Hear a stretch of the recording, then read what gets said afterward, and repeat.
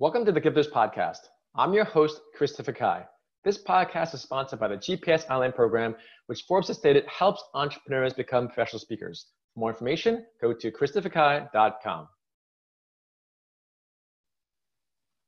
Our guest today is AJ Vollmoeller. He's the president and owner of the Futures Force Staffing and the author of How to Not Get Hired. AJ, welcome to our show. Thank you for having me, Christopher. It's an honor to be here. So I want all our listeners to know that we have in our presence a reality TV show personality. Just letting you all know. I'm not even telling you what he's on or where he was on. You can all look him up. So AJ, I love the title of your book, How to Not Get Hired. That's an amazing title. Tell us about what inspired you to write this book. So I've been in sales for pretty much my entire career since the early 2000s, and then I transitioned into recruiting, and I absolutely fell in love with the aspect of that personal relationship you build with the candidates. And then, I don't know, and 7, 8 years ago, I started collecting some of these funny resumes when I was earlier on in my career. I would get, entry-level resumes, things like that, and a lot of them were hilarious, from spelling errors to grammar errors, just formatting errors, things like that. And I would collect them. I would put them into a manila folder that was labeled with a Sharpie, funny resumes. Never knew what I was going to do with them. Would show them to my friends here and there, and all my friends would get a kick out of them. It turned into, after I collected 75 or 100 of them, my friends would start asking, hey, when they came over to my house, hey, AJ, can we read some of those resumes? Or let me see one of those funny resumes you had. And it started creating a lot of buzz just within my friends. And then someone mentioned, hey, you should compile them all into a coffee table book. And I started thinking that it would be great to put all these in a coffee table book and show people what not to do, which inadvertently shows them what to do. So it is a self-help book, but it's showing what went horribly wrong for other people. There's tons of resumes in there that to show you what absolutely not to ever do on your resume. There's a lot of stories of funny interviews that I've had. Urinating Eugene is one of them. You can go ahead and run with that one. And there's a lot of illustrations in it depicting it. It's really just a fun read, but once you start reading it, you don't want to put it down. You want to keep going to the next story. No, that's great, AJ. And you're an example of how you write a book that's in alignment with your field, because again, a lot of times people are like, oh, I want to write a book and I want to be a speaker. And I'm like, but this book is different from your speaking topics. It's like there's no real alignment. But with you, it's perfect because it's both funny, it's experienced, there's a story to it, and you're this guy that does headhunting, right? So for the listeners, what I find fascinating, AJ, again, I've done a lot of podcasts, like over 400. And what's fascinating is there's so many amazing people out there, but then there's some of them just kind of stand out.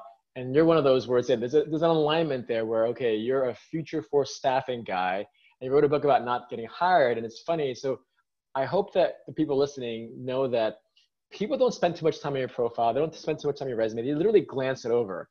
So when they're glancing it over, if there's like this misalignment or it doesn't seem to make sense, if there's no credibility, then you've already just been tossed aside. So AJ, thanks so much for just being an example of how you should be promoting yourself as a professional. So talk to us about your staffing, because why did you choose staffing? A lot of people find people to be headaches.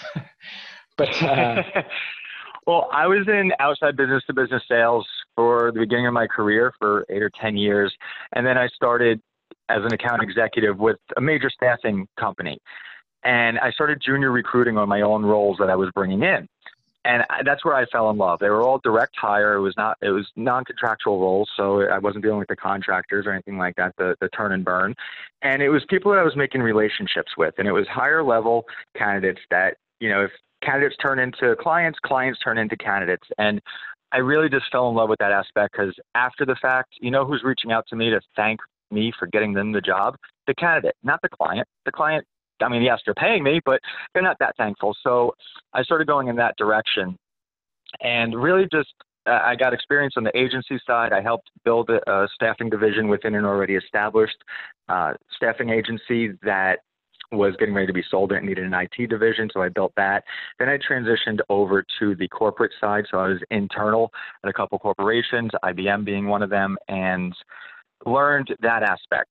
Then I transitioned to another position that was with a small business. I was hire number 6. I built that company up to about 40 employees. And in that time when I was recruiting for that small company, I realized that most of the staffing agencies out there that I was trying to utilize weren't really giving me the time of the day. They were treating their Fortune 100 and Fortune 1000 clients better because it's volume for them. Nobody wanted to come and focus on our culture. You know, if you throw one bad apple into a team or a company of 50, it can have a major impact. If you throw one bad apple into a company or a team of 1,000, it may not have such a big ripple. So culture came down to everything, and none of the staffing agencies I was working with wanted to come out and visit. I even offered to take them to lunch. So just come out, get a feel for our culture. Oh, after the first hire. So basically, after we make money off you, then we'll care about you. Until then, you're useless.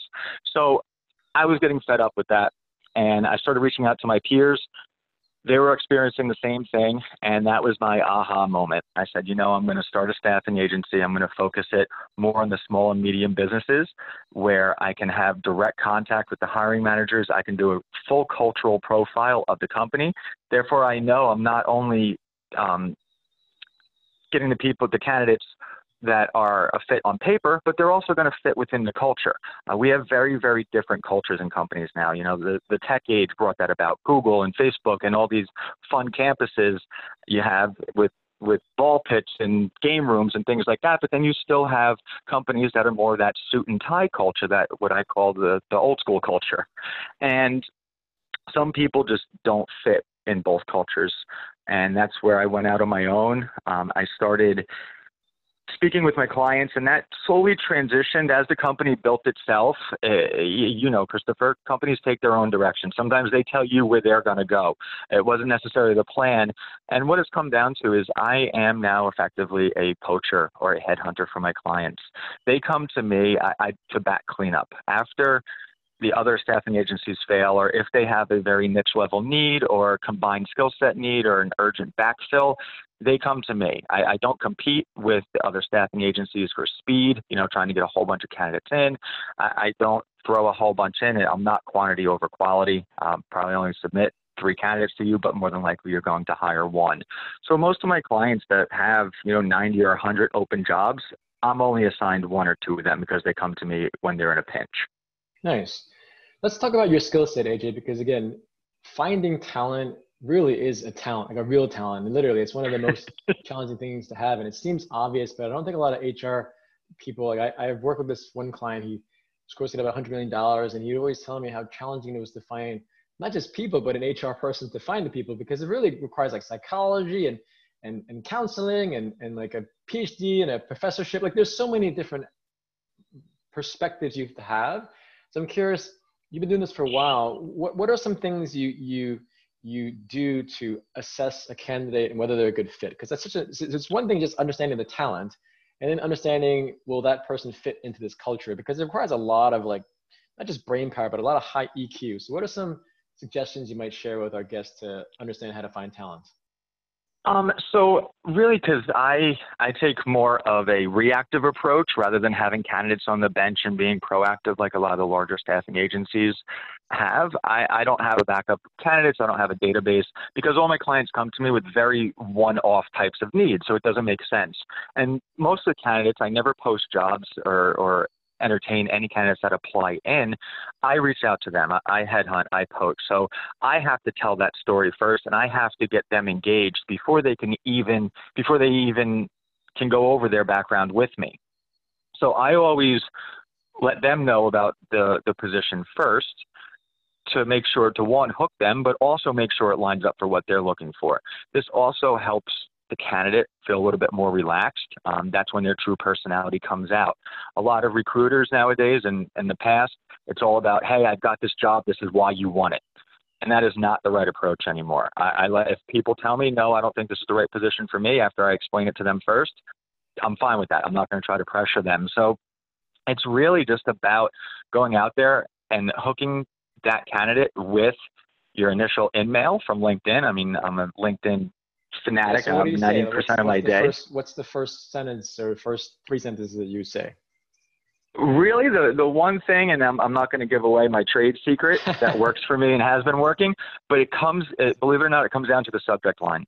That Yeah. subject line is most candidates and most people, especially in IT, but just all across the board, are getting hit up by recruiters multiple times a day. Yeah. It's pretty much always the same copy and pasted message. It's not personalized. And the subject line is normally, "I've got a job for you." It comes that the subject line is what's going to set you apart and initially draw them in to read what else you have to say. No, that's a perfect advice, AJ, because again, I get hit up hundreds of times for invitations on LinkedIn, and there's only a few that actually have a personalized invite. And guess which was the one I look at, or my staff looks at, right? Yep. The personalized invite. You would think it's like, oh yeah, it's obvious, but no, it's not. So that's a great piece of advice, AJ. How can our guests stay in touch with you? I'm sorry?